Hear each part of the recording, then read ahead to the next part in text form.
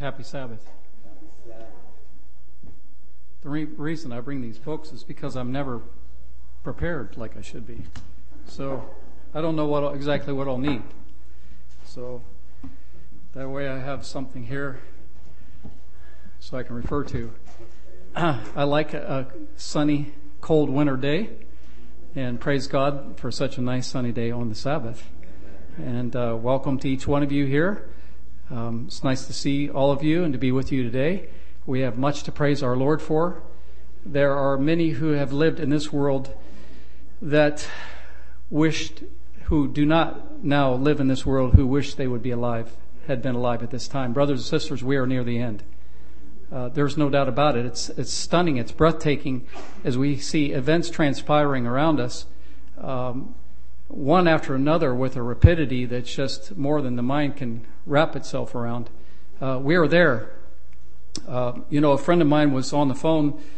She had called up and asked for prayer, and she quoted to me a verse that kind of stuck in my mind. She said, she quoted from Proverbs. It says, "Man that is in honor and understandeth not, man that is in honor and understandeth not, is like the beasts that perish." And she pointed out the fact that we as Seventh-day Adventists are in a position of honor. But if we don't understand and comprehend the privilege that we have, we will be like the beasts that perish. We must have the right information. We must have the truth. And God has given us that truth. And so may the Lord help us today during this few minutes here in the pulpit and church service, and certainly in the days to come, to absorb all the light that heaven would give us, because we must have it. Who is sufficient for these things, as the Apostle Paul said. I'd like to briefly have a prayer, and then we're going to open the Bible again and take a look at the book of Revelation and Genesis. Let's bow our heads. Heavenly Father, we pray this morning that the Spirit of God will be with us.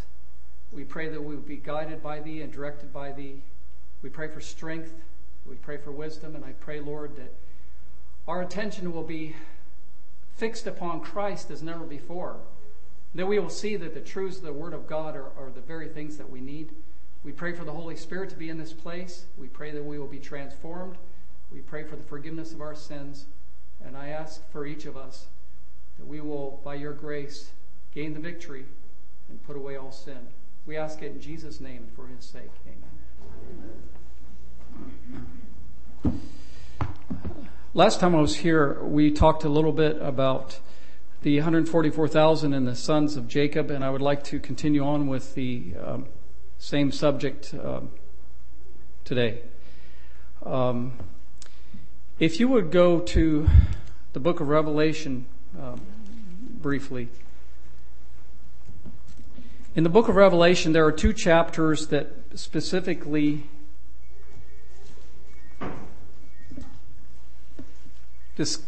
present the group, the 144,000. One is Revelation chapter 7, in the sealing of the 144,000, and then the other one is Revelation chapter 14.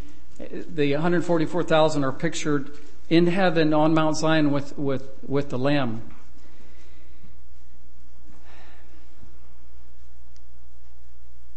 I'm in Revelation chapter 14. And I'm looking here at verse 4. Revelation chapter 14, verse 4, talking about the 144,000. It says, "These are they which were not defiled with women, for they are virgins. These are they which follow the Lamb whithersoever He goeth. These were redeemed from among men, being the firstfruits unto God and to the Lamb." The fact that they were redeemed from among men means that they were redeemed from among the living. All who are redeemed will be redeemed from among men in a certain sense, but the statement here is implying the fact that they were redeemed from among the living. So this group is a group that will be translated to heaven when Jesus comes again. There's only two other people that this high privilege has occurred to, and that was Elijah, who was translated after his great victory on Mount Carmel, and then Enoch, who is mentioned in Genesis chapter 5, who walked with God for 300 years. But God is now Right now, brothers and sisters, God is right now developing that group. And Jacob's 12 sons are a prototype of the 144,000. Not only are Jacob's 12 sons a prototype of the 144,000, they are a prototype of all the body of the redeemed, because out of those 12 sons of Jacob, you have the 12 types of all the main categories of human beings. And as it says in Revelation chapter 21, it says that there will be one of the name of the 12 tribes on the gates of the city. So when we enter the city, we will either enter through the gate of Gad or Judah or Reuben or Levi or Issachar, one of those 12. So in the study of their life experience, we can see what God did for humanity. It's a very exciting study. But right now, brothers and sisters, it's absolutely amazing what's going on. God is developing the 144,000 right now. Also in heaven, we are told, Revelation chapter 14, it says, fear God and give glory to Him, for the hour of His judgment has come. Do you realize that ever since 1844 that the heavenly intelligences have been examining one by one all the millions who have professed the name of Christ down through the ages of this earth's history, and His names come up, they are either exonerated and given a place in the eternal kingdom, or as names come up, they are either accepted or rejected. And the Lord doesn't send us a notice in the mail and say, January 17, your name's coming up in judgment in the heavenly sanctuary. Nope. He sent us a notice right here in His Word. We know ever since 1844 the judgment has been going on in heaven, and when that's done, the 144,000 will be prepared for the last final conflict. We are there, brothers and sisters. Every person that you and I see in this room right now, and every person that's around us in this city in Cleveland, their eternal destiny will soon be decided. This is breathtaking. It's more than the human mind can comprehend. And may God help us to weed all vanity, all unnecessary things out of our lives. We have no time to waste with anything at all. By the way, one of the subjects that's very important for us these last days for two reasons. One is, and that is the subject of health. We must become experts, as it were, on the subject of health. Number one, because our health impacts our own spiritual life and our own daily function. Number two, we are told that the medical missionary work is one of the two works that will continue to the end of time. The ministry, as we know it, will not continue to the end of time. So we need to become more and more knowledgeable and aware on the subject of health. But that's another subject. We need to be eating a good, simple diet. We need to be getting away from meat and animal products, brothers and sisters. It's just time. The animal world is diseased. And we need to be living on a simple diet. And we need to be getting physical exercise. We need to be doing everything that we can to promote a clean body, a clean bloodstream, and so forth. My wife and I have had recently two friends that have come down with cancer. One man was diagnosed with 4th stage cancer. He's really battling it. And then we have a friend who has been very dear to me, and he's only 5 years older than I am. The doctor said, you've got 90 days. And he's going down quite fast. He came up with a large brain tumor in the head. So my wife has become more interested in the subject of health. And then plus we have a niece who is around 20, I think. She recently had her thyroid taken out because of cancer.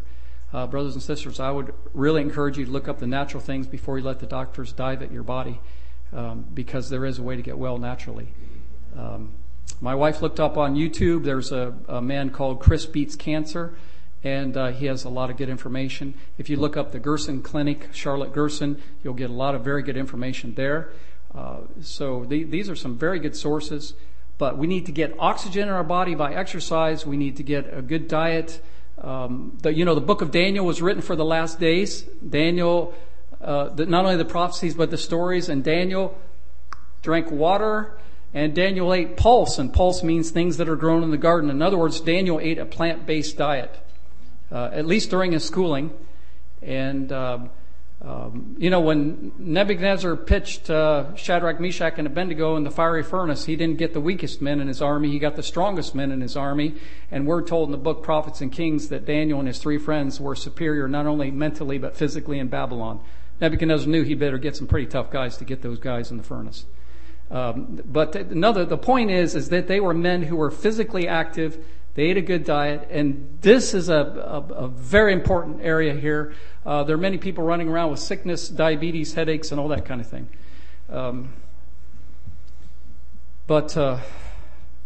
Get as knowledgeable as you can on that subject.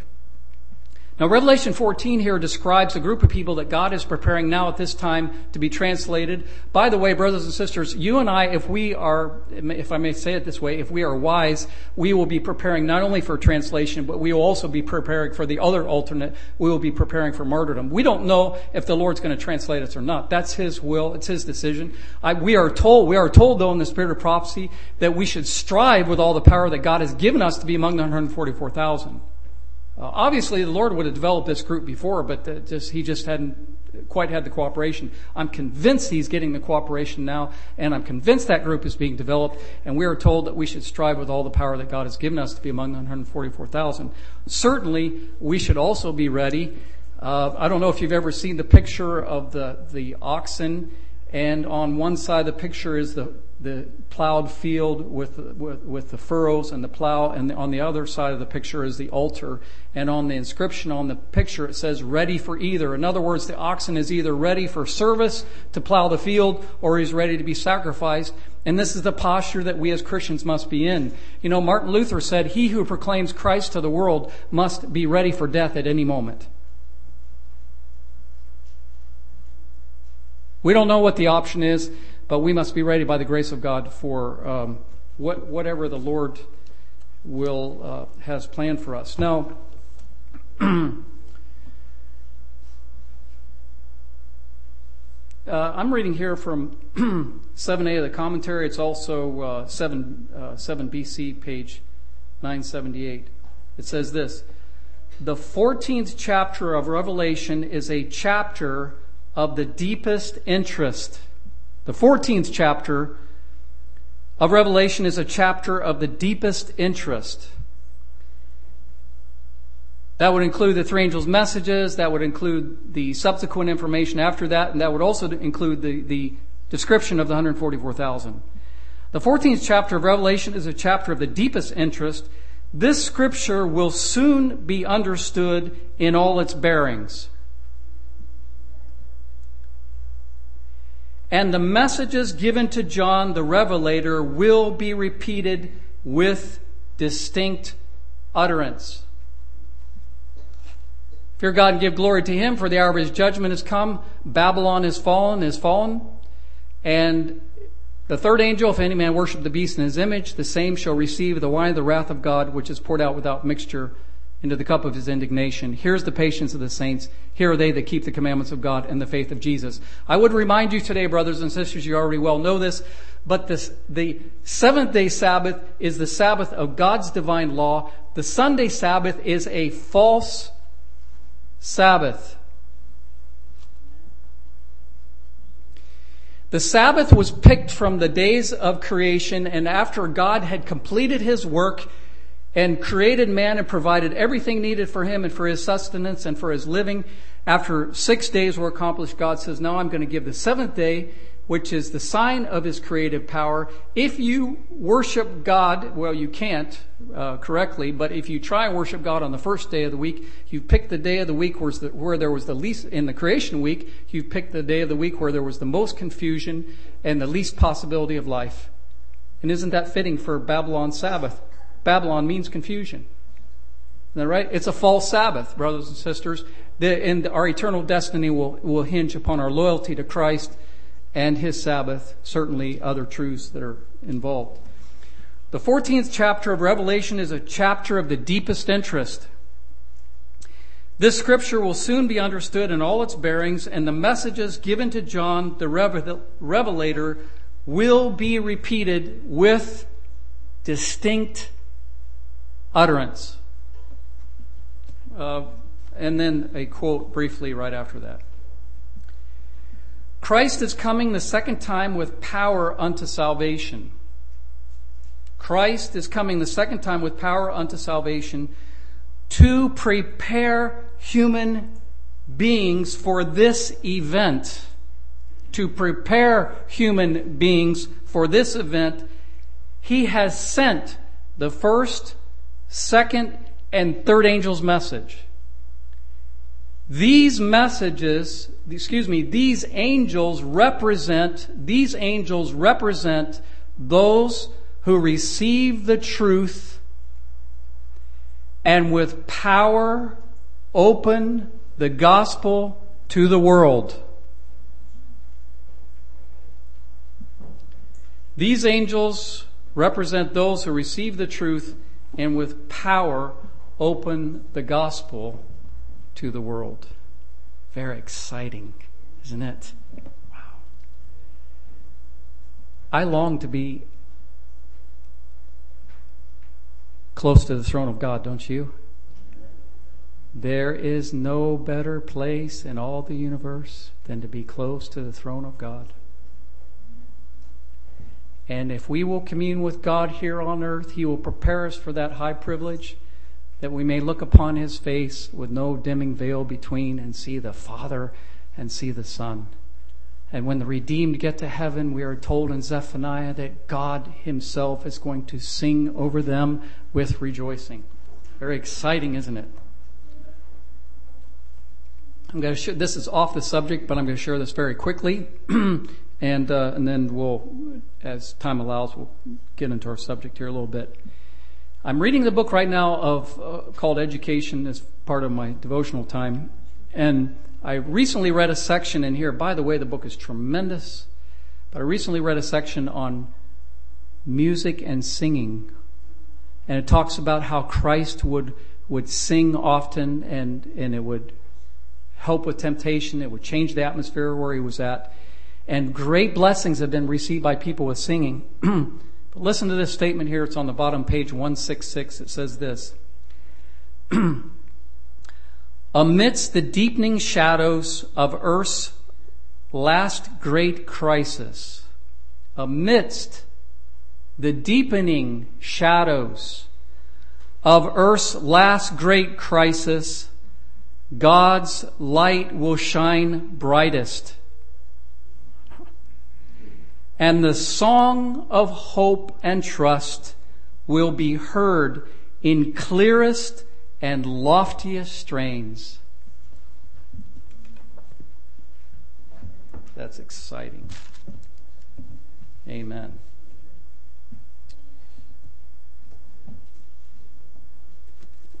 You know, the whole universe is watching this world. You know, coming up here, part of our trip, we were traveling at 70 miles an hour. Well, that's highway speed, right? Do you realize at 70 miles an hour, you're traveling at 102 feet per second? Yeah, figure it out. You are moving at 102 feet per second, traveling 70 miles an hour. You know, if you're traveling the speed of light, you would go around this earth 7 times in 1 second.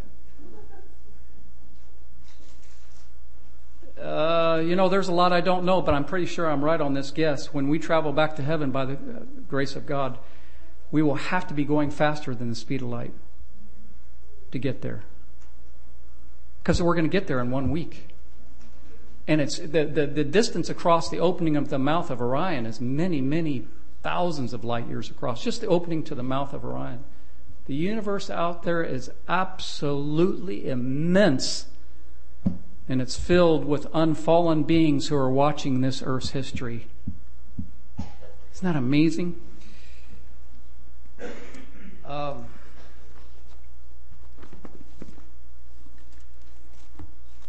Listen to this. There's 2 statements like this in the Conflict of the Ages series. I'm going to read you one from the book Desire of Ages. In the book Desire of Ages on page 679, it says that when Jesus died on the cross and cried out, "It is finished," all heaven would triumph. His ear caught the distant music and the shouts of victory in the heavenly courts, he knew that the knell of Satan's empire would then be sounded, and the name of Christ would be heralded from world to world throughout the universe.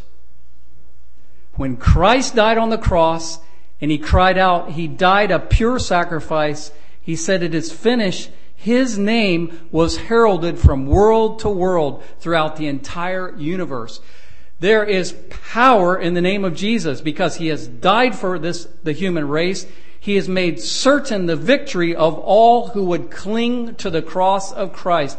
Brothers and sisters, we must cling to the cross of Christ. This is our hope. This is our power. As the song has said, "In my hand no price I bring, simply to thy cross I cling." Or it's a poem. Doesn't matter. Inspiration uses the words. "In my hand no price I bring, simply to thy cross I cling." When we are fighting with the powers of darkness, when we are fighting with our own human carnal nature, we may cling to the cross of Christ. When Paul came, he said to the Corinthians, he says, "I determined not to know anything among you save Jesus Christ and him crucified. And I was with you in weakness and fear and in much trembling, and my speech and my preaching was not with enticing words of man's wisdom, but in demonstration of the Spirit and of power, that your faith should not stand in the wisdom of men, but in the power of God." The power of God is in the cross of Christ. Hold on to the promise of His Word that Jesus died for you, and He will help you through whatever challenges that you have. Brothers and sisters, as we look at the life of Jacob's sons, we are looking at a group of men, as I mentioned just a little bit ago, are a prototype of the all of the human family, especially and also of the 144,000. But I would remind you, as we look at these men in their lives and see the sins that they committed, do you realize that, yes, they had light. They had a lot of light. They knew about Adam and Eve. They knew about Enoch. They knew about Abraham, their father. They knew about Jacob and his dream. They had a lot of light. But they did not have the blaze and concentration of light that you and I now have. Do you realize how privileged we are to live down here now at the end of a 6,000-year period, and we have all these accumulated stories and all this accumulated light that we have the privilege of learning from. And certainly the Lord has lavished on this last generation many, many great blessings. But I believe that these blessings are needed because we're about to plunge into the thick of the battle. Now, when you read about Jacob's sons, it was quite a batch. Jacob committed a very grievous sin when he went by deception to Isaac to gain the birthright. God had promised him the birthright, but he went to supposedly help God out. He disobeyed the commandments and he deceived his father. And after that, his life was one long series of problems. Jacob never saw his mother again. He had to suffer the wrath of his brother Esau for many, many years. He went and met, back in those days you could marry, I guess, a little closer relative, and he met, his relative Rachel, and he was smitten by her, and her father said, "Yeah, you can have her, 7 years. You work 7 years and then you can have her." Jacob said, "Good deal, I'll do it." And then they pulled one over on him, and he woke up the morning after the wedding and found out it was not Rachel, but that it was Leah. Can you imagine wow. Laban said, you know what, you can't marry off the younger girl first. Give me 7 more years, you can have Rachel too. And then you have all these problems. Rachel didn't have babies. Leah had babies. And Rachel got a little desperate, and she said, "Well, take my midwife, Bilhah." So Jacob got a third wife out of that. And then Leah wasn't having babies. She said, "Well, take my midwife, Zilpah." And so Jacob got a fourth wife out of that. Can you imagine having family worship with 4 wives? And 2 of them are handmaids. Can you imagine that when the handmaids started having babies and the Rachel or Leah said to their handmaid, "Hey, I need this job done." They said, "Hey, I got my own work." I mean, the family was not a nice place to be. Polygamy is a mess, brothers and sisters. And then plus on top of that, he lost, you know the story, he lost Joseph, and for 20 years he thought his son was dead. Just thing after thing after thing. And when Jacob, finally the thing got all pretty well figured out, and he was in Egypt, and he was brought before Pharaoh. Joseph took him to meet Pharaoh. He said to Pharaoh at 130 years old, he said, "Few and evil have the days of the years of my life been." He'd really been down a tough road because of his sins. Every sin comes back around to do its work and its penalty.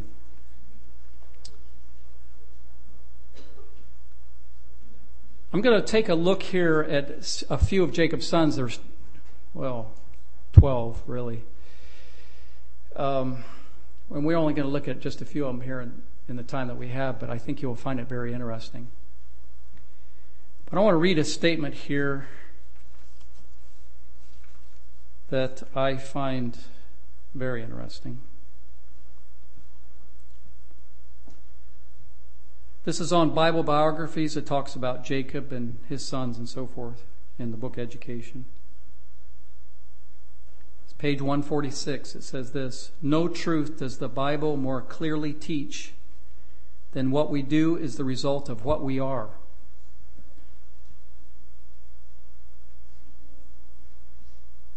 You got that, didn't you? I'll read it again. "No truth does the Bible more clearly teach than what we do is the result of what we are." To a great degree, the experiences of life are the fruition of our own thoughts and deeds. "Hear, O heaven," it's quoting Jeremiah, "behold, I will bring evil upon this people, even the fruit of their thoughts." And then Education comments again, "Terrible is this truth, and deeply should it be impressed. Every deed reacts upon the doer."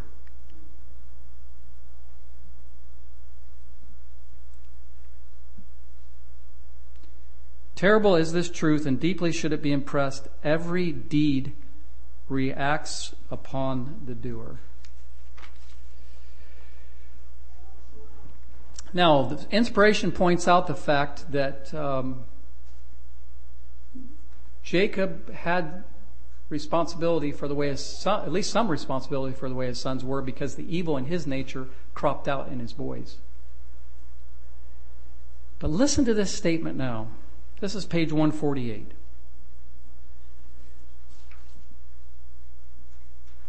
fact, I will read you a little bit just before that. This is talking about after he was transformed by the night of wrestling with the angel. It says, "He had gained not merely deliverance from his outraged brother, but deliverance from himself. The power of evil in his own nature was broken. His character was transformed." Now listen to this. This is so good. This is so good.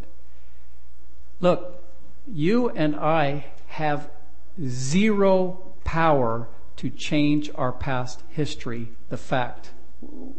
We can't do it. But watch what this describes what the grace of God will do with our past history if we will cooperate with God and submit to His power. It's absolutely tremendous. Education, page 148. God does not annul His laws. In other words, He doesn't set them aside. God does not annul His laws. The work of sin He does not undo, but He transforms. Through His grace, the curse works out a blessing. Through His grace, the curse works out a blessing. Now, Reuben was the firstborn. The firstborn normally got a double portion of the wealth. He was also entrusted with being the progenitor of the Messiah. and he was also entrusted with the priesthood of the family. Reuben lost all those because of his sin. Reuben, at one point, whatever the circumstances were that led to it, but he slept with Jacob's concubine, or I guess you'd call her concubine. Well, anyway, Bilhah, who was Rachel's wife. And because of that sin, Reuben lost the birthright blessing and the double portion of wealth and being the progenitor of the Messiah. Joseph got the double blessing of wealth. Judah got the privilege of being progenitor of the Messiah, and Levi ended up with the priesthood in Israel. Okay? By the way, when Moses pronounced his last parting blessings on the tribe, he said, "Let Reuben live and not die."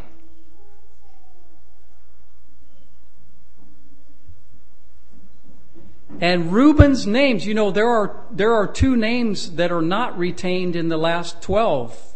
You realize that Ephraim and Dan are dropped from the list, but Reuben's name is retained in the eternal list of the 12 redeemed, or of the 12 tribes of the redeemed. I believe it's in Judges chapter 5, it tells about the tribe of Reuben when they were in a time of great battle and perplexity. It says, amongst the people of Reuben there was great searchings of heart. Great searchings of heart. Evidently, Reuben and also his descendants, even though they had weaknesses in their character, they were people who submitted to the convicting power of the Holy Spirit. They had great searchings of heart, and they were led to repentance, and God could still redeem them. Now, when you read the dying blessing of Jacob upon his sons, we're told in the book of Patriarchs and Prophets, he loved them all to the last. He forgave them all.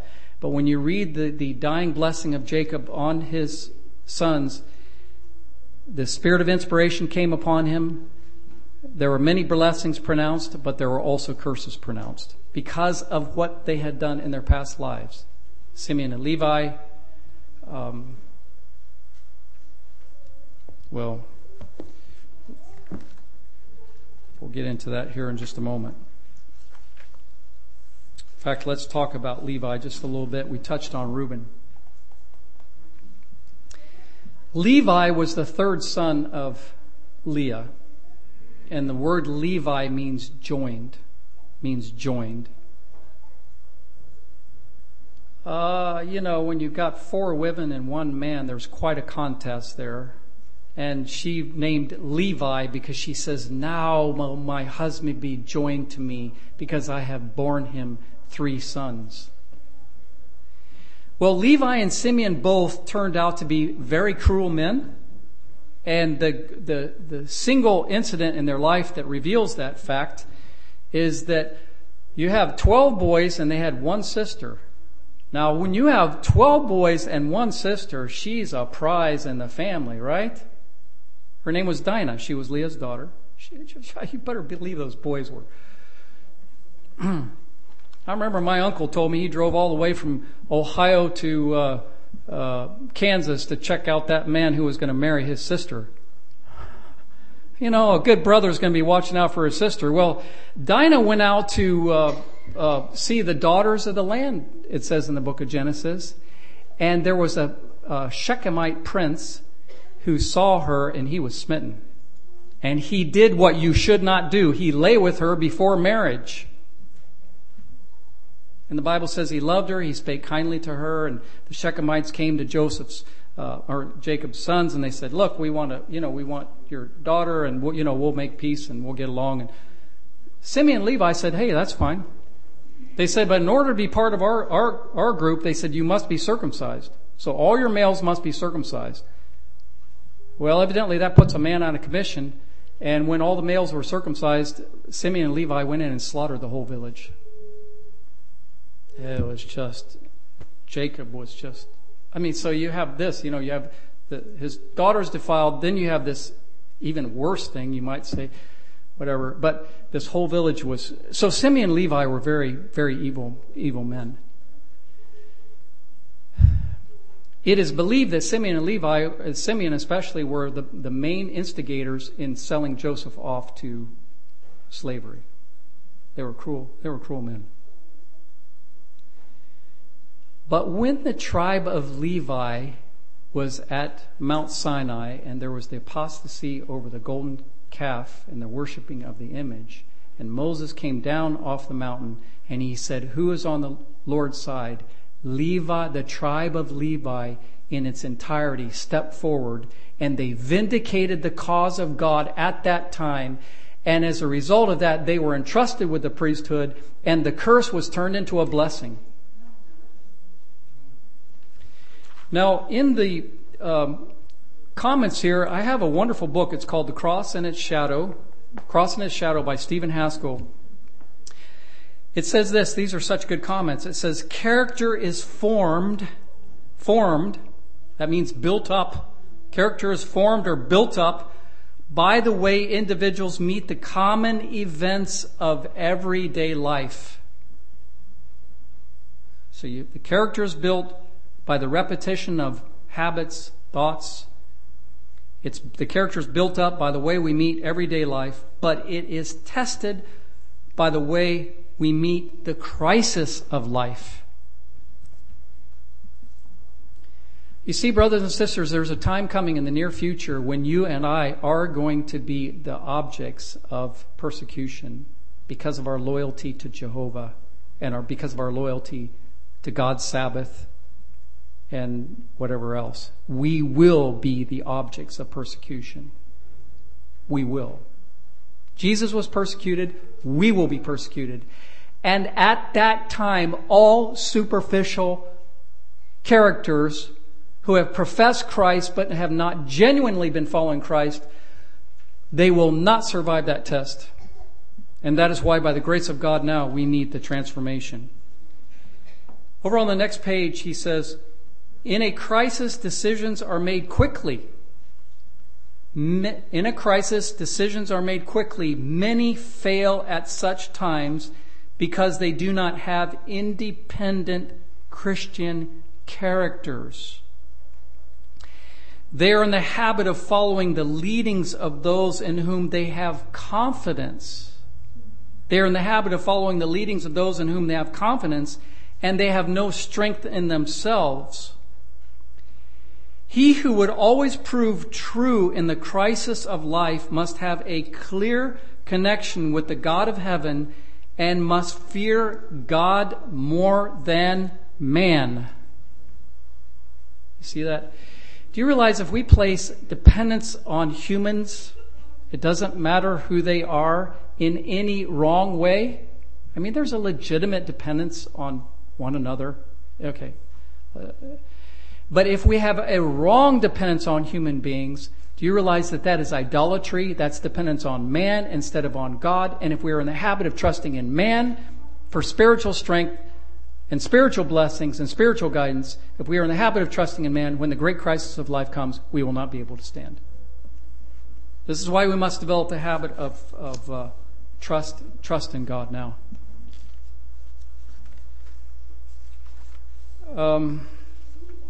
I think I talked to you last time a little bit about Judah.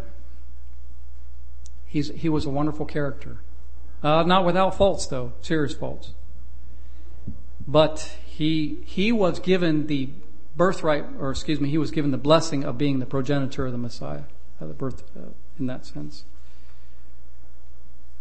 Let me read to you just a little bit out of Stephen Haskell's book here. The record states, that is from the Bible, that Judah, the fourth son, prevailed above his brethren, and of him came the chief ruler. That's found in 1 Chronicles chapter 5, verse 2. And of him came the chief ruler. If you look in the margin there, it says the chief prince. In other words, of Judah came the Messiah.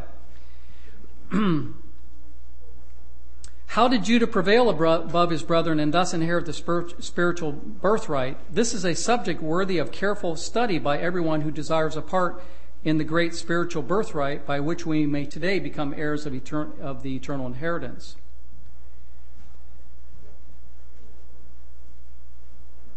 We have no record of Judah's ever prevailing over his brethren by force of arms. In other words, he didn't prevail over his brethren by force of arms, but a careful study of the lives of the 12 sons of Jacob reveals the fact that Judah was a leader.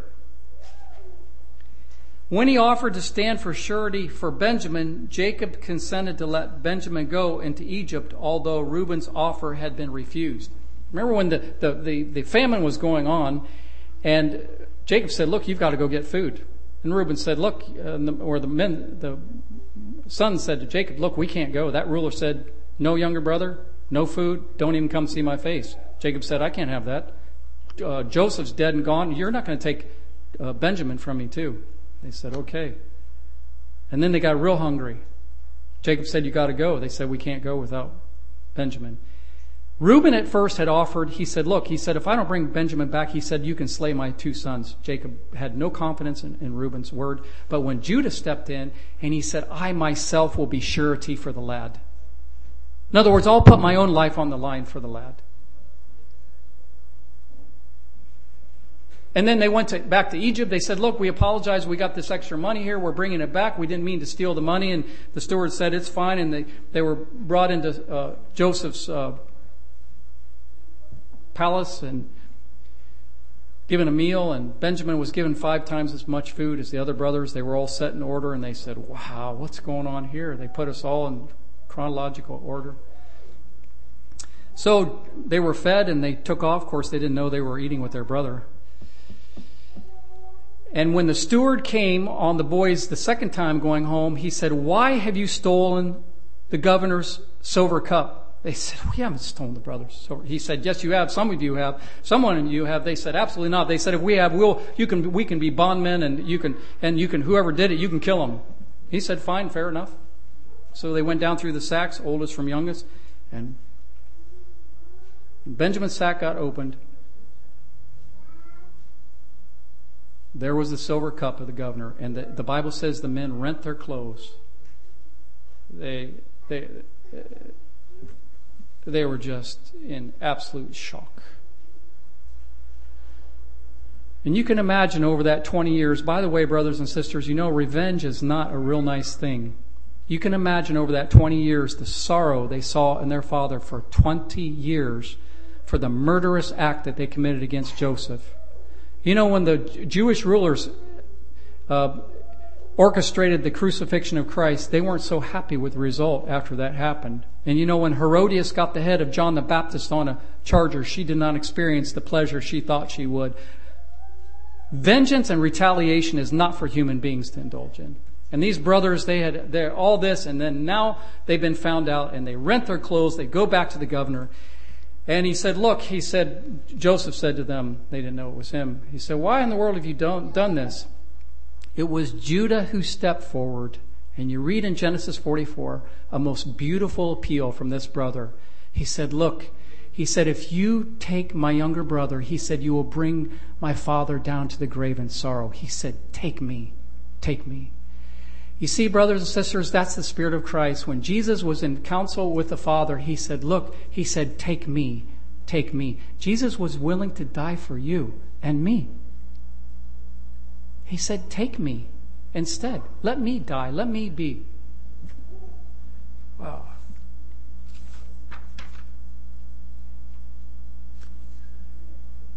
Jacob, in his dying blessing over Judah, described him as a lion. And out of that tribe came the Lion of the tribe of Judah. It would have been as easy to overcome a lion as it would be to overcome Judah or someone who had a character like Judah. God transformed that man, and he made him what he should be. I'm just going to hurry on up here a little bit. The next tribe I'd like to talk to you a little bit about is the name of Gad. And Gad was a son of one of the 2 maids. And I'm not sure which one. It was either Bilhah or Zilpah. But there was evidently 4 children that came from the 2 maids. Leah had 6, Zilpah had 2, Bilhah had 2, and Rachel had 2, Joseph and Benjamin. Now, Gad was one of the wives or the concubines' children. I want to read you something here in Genesis 37. This is verse 2. It says, "These are the generations of Jacob. Joseph, being 17 years old, was feeding the flock with his brethren.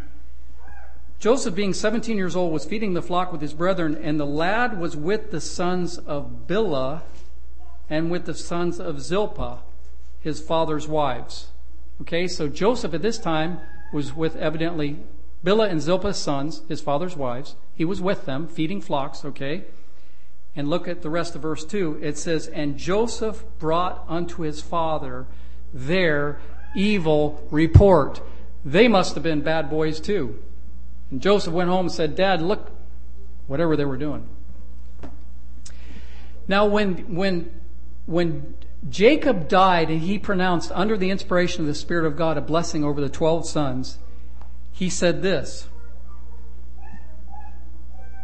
"Gad, a troop shall overcome him." A troop shall overcome him. In other words, he will be defeated.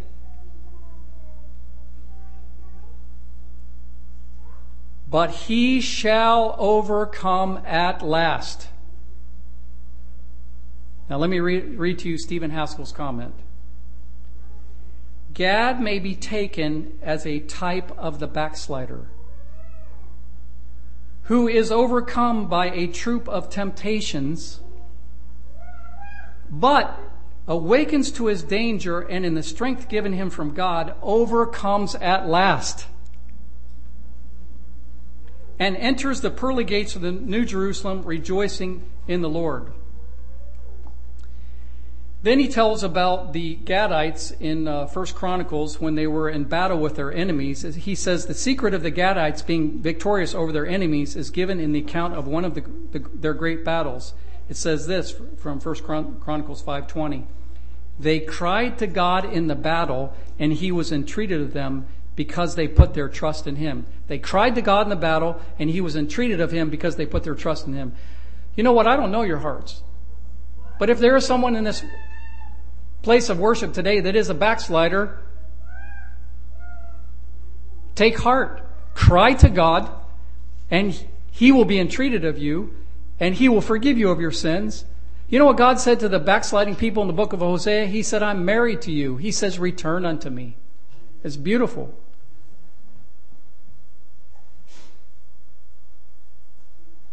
"The Lord requires but one thing of the backslider, only acknowledge thine iniquity, that thou hast transgressed against the Lord thy God. If we confess our sins, he is faithful and just to forgive us our sins and to heal us and to cleanse us from all unrighteousness." Hear the pleading with the backslider, "Return ye backsliding children, and I will heal your backslidings." That's taken from Hosea 14. "I will heal their backslidings. I will love them freely, for mine anger is turned away." Brothers and sisters, you know when God's people walk into the pearly gates, do you think he's going to have, should I even say this? I think I can, but do you think he's going to have a scowl for some of the worst people? The worst ex-sinners that come in? Absolutely not. You know why? Because the blood of Christ has washed away their sins. Yeah. And God says, "I will love them freely, and mine anger is turned away from them." I want to look here at one more of the tribe names. And that one is Naphtali. When Jacob pronounced his dying blessing on the sons, he said of Naphtali, he said he is like a hind let loose. A hind is a female deer. And a female deer is known to be timid, and they are known to run very quickly and run very fast. Naphtali is a hind let loose, he giveth goodly words. It also says here, he says, Naphtali has a precious gift that everyone may covet. He giveth goodly words. In other words, he's an encourager. He gives goodly words. In Leslie Harding's book called The Conquerors. By the way, his book on the Conquerors and Stephen Haskell's book, The Cross and the Shadow, are tremendous books on the 12 tribes. But in Leslie Harding's book, he refers to Naphtali as a bookworm. In other words, he was constantly feeding his mind with good thoughts and with the Word of God, and because of that, he had good words to share with the people. Even though Naphtali was described as a deer that could run quickly, it was not a tribe that was timid in battle.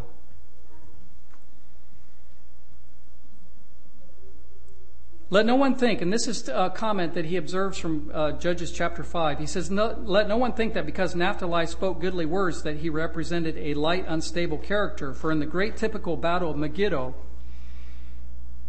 Now, do you realize what he's saying here when he says in the great typical battle of Megiddo? There was a battle of Megiddo in the book of Judges, which is typical of the final controversy in the battle of Armageddon that God's people will be plunged into at the end of time. That's why these Old Testament types have very meaningful information for us as we enter the final stages of the great controversy. God's people will enter the battle of Armageddon soon in the end of time. Let no one think that because Naphtali spoke good words that he represented a light, unstable character. For in the great typical battle of Megiddo, Naphtali, he's quoting now from Judges, Naphtali were a people that jeoparded their lives unto the death in the high places of the field.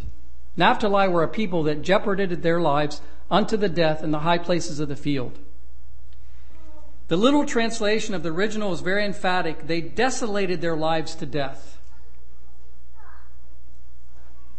In other words, when they were in the high places of the field, they were willing to be exposed to the enemy and fight the battles of the Lord. By the way, the spiritual battle that we now fight is not to be fought with guns and physical ammunition. The spiritual battle that we now fight is to be fought with the Word of God and the proclamation of truth. It is not a physical battle that we are to be involved in. We're in a spiritual battle, but the types of the physical reveal to us the type of the spiritual that we will be involved in at the end. The original is very emphatic. They desolated their lives to the death. They were determined to conquer or die.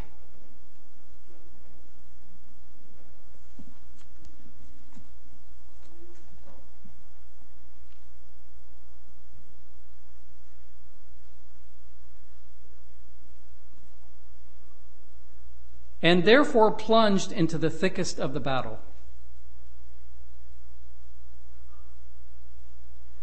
You know, you read about John Knox in the book Great Controversy. You know what she says about that man? She says, this true-hearted reformer did not fear the face of man. When he stood before Queen Mary, she says many other reformers had quailed in her presence. She was a powerful woman. Knox knew at any nod of her head she could send him off to the martyr's pile. He did not quail before he spoke straight. Read it in the book Great Controversy. Read it in Wiley's History of the Book of the Reformation. That was a man of courage, and he stood for principle and he stood for God. Brothers and sisters, I think we need to understand something in these last days, that as we enter these last days, Satan is going to try to overwhelm God's people with the thought that the right is wrong. Satan's going to try and overwhelm God's people with the thought that the right is wrong. And he's also going to try and overwhelm them with the thought that the right is on the defeated side. And the exact opposite is the case. You know, in the book Great Controversy, in the chapter of the final warning, it quotes especially the 144,000 in their last conflict with the powers of the earth. And it's quoted prophetically as them saying to the world, we dare not tamper with God's law, calling one portion essential and another non-essential to gain the favor of the world. Christ has conquered the powers of the earth, and shall we be afraid of a world that is already conquered? We must remember that God's truth, God's government, God's law, and the cross of Jesus Christ will be victorious in this battle. In fact, the victory has already been made certain of, but we must now engage in the final battle. We must not be intimidated with the hatred of the world and whatever they try and put upon us. Do you realize that one of the tactics of the enemy is when they are trying to overcome someone who is taking the right position, they try and put shame on you because you think a certain way. They have no valid evidence, but they try and put shame on you because you're trying to follow a certain way. We must not be intimidated. They were determined to conquer or die and therefore plunged into the thickest of the battle.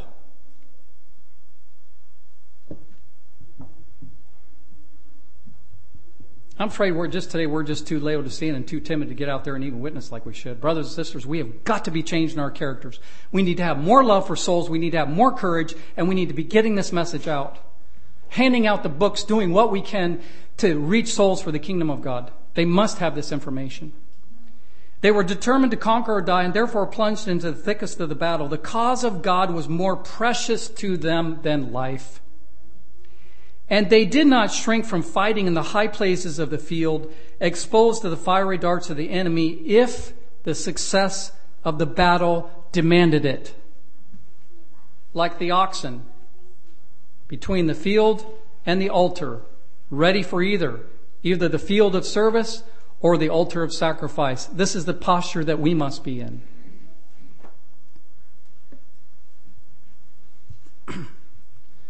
When Alexander the Great was about 16 years old, his father bought a horse. It was a beautiful horse. It was ink black, and it had a white blaze on its head.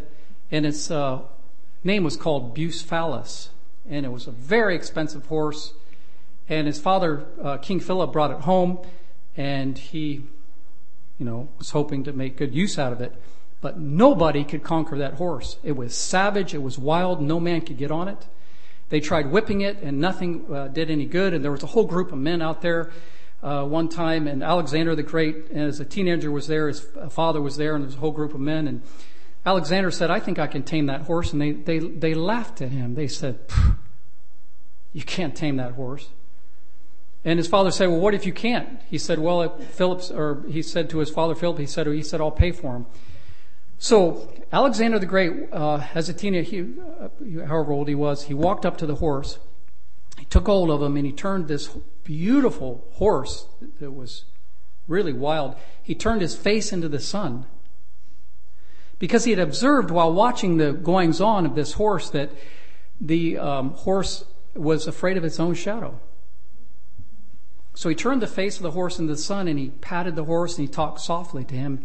And then, quick as a flash, he hopped up on his back, and he took off running with that horse, and ran until the horse became tired. And everybody thought, "Oh no, this young boy is going to get killed." He rode him till he was tired. He brought him back around to the group, and they just went ecstatic. From then, he conquered that horse, and from then on, Bucephalus and Alexander the Great were friends. They were very close. When one was one place, the other one would be very close by. They were very close friends. And he would never allow anyone else to mount him. Alexander loved this horse. He named a city after him. And for 16 years, Alexander the Great and Bucephalus would go into battle. Now, you must understand that Alexander and his men traveled, I think it was something like 5,000 miles a year. They conquered and conquered. Alexander's men loved to go into battle because they never lost a battle. Alexander the Great would always charge into the enemy ahead of all of his other men.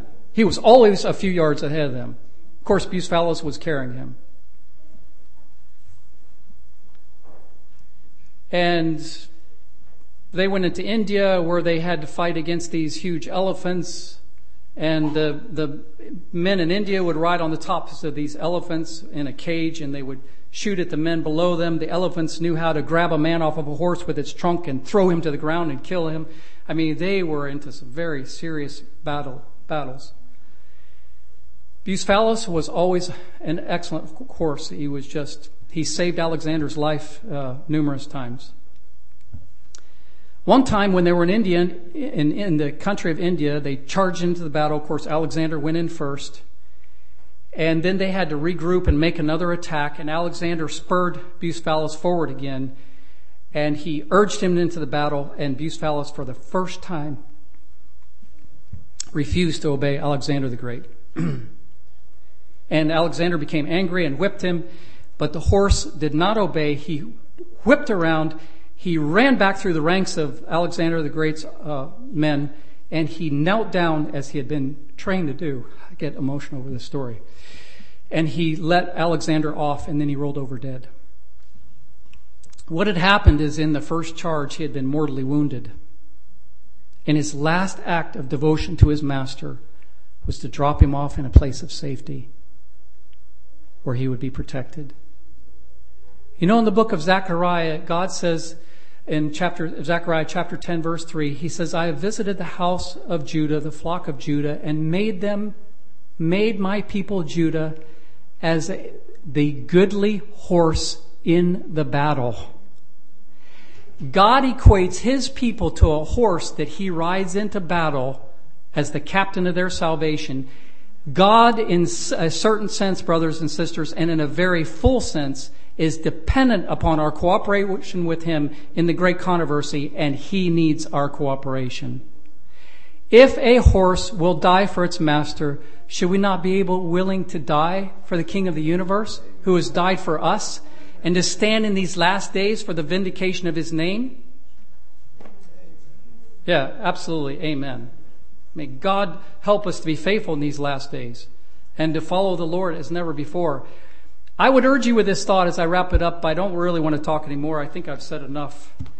But we are told that the message for this time is that by beholding we are changed.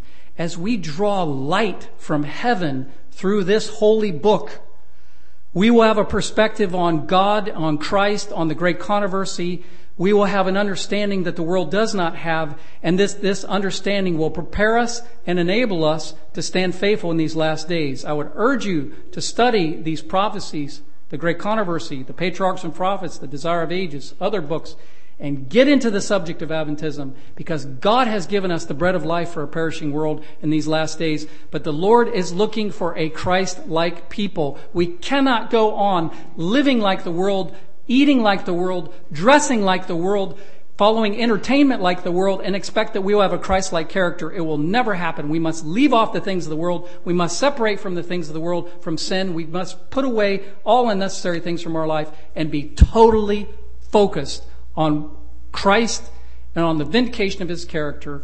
And we are told that as we draw near to the end of time, we either rapidly advance in our Christian experience or we rapidly retrograde back towards the world. And I believe now is the time when God wants to pour a blessing upon his people and enable us to get ready for what's coming and to stand faithful in the battle. We don't know what's coming. We don't know what's coming. Well, specifically, we do have a lot of light. And believe you me, brothers and sisters, when Jacob was going through the incidents in his life, he didn't see the future that God would finally bring out. God took the family of Jacob, which was a mess, and redeemed those boys. Often you will read in Scripture where God says, I'm the God of Abraham, the God of Isaac, and the God of Jacob.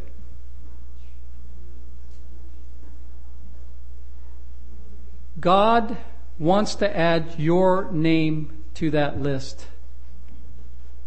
I'm the God of Dan. I'm the God of Peter. I'm the God of Glenn. God wants to add your name to that list. And may we cooperate with heaven's plan in these last days. God bless you. And let's keep praying. Let's keep pressing on. May the Lord give us victory. Amen. Let's bow our heads for prayer. And I would make an appeal today, if there's anybody here that's a backslider or separated from the Lord or not following him all the way, please do not put off reconsecrating to the Lord Jesus Christ and stay with him. Let's bow our heads. Father in heaven, we thank you so much for the story of the redeeming power of Christ and the lives of Jacob's 12 sons. We know, Lord, that this is a prototype of the accomplishment of your grace that will be gained in these last days, and the 144,000 and those who are martyred. We know, Lord, that you have power to redeem us from sin, from Satan, from self, and from the awfulness of eternal death. I pray, dear Lord, earnestly that there will be a revival in each one of our hearts, that there may be a revival in this church, that there may be a revival in Ohio, that there will be great victories gained in the battles of the Lord, that souls on the side of Satan will be transferred to the side of Christ through our testimony and through our lives and through our witness. Lord Jesus, help us to see the value of eternal things as never before. Bless everyone who is here. And if anyone is here struggling, I pray that thou will especially help them to hold on to the cross of Christ and plead with thee, in my hand no price I bring, simply to thy cross I cling. Thank you for your love and thy redeeming power. We pray in Jesus' name and for his sake. Amen.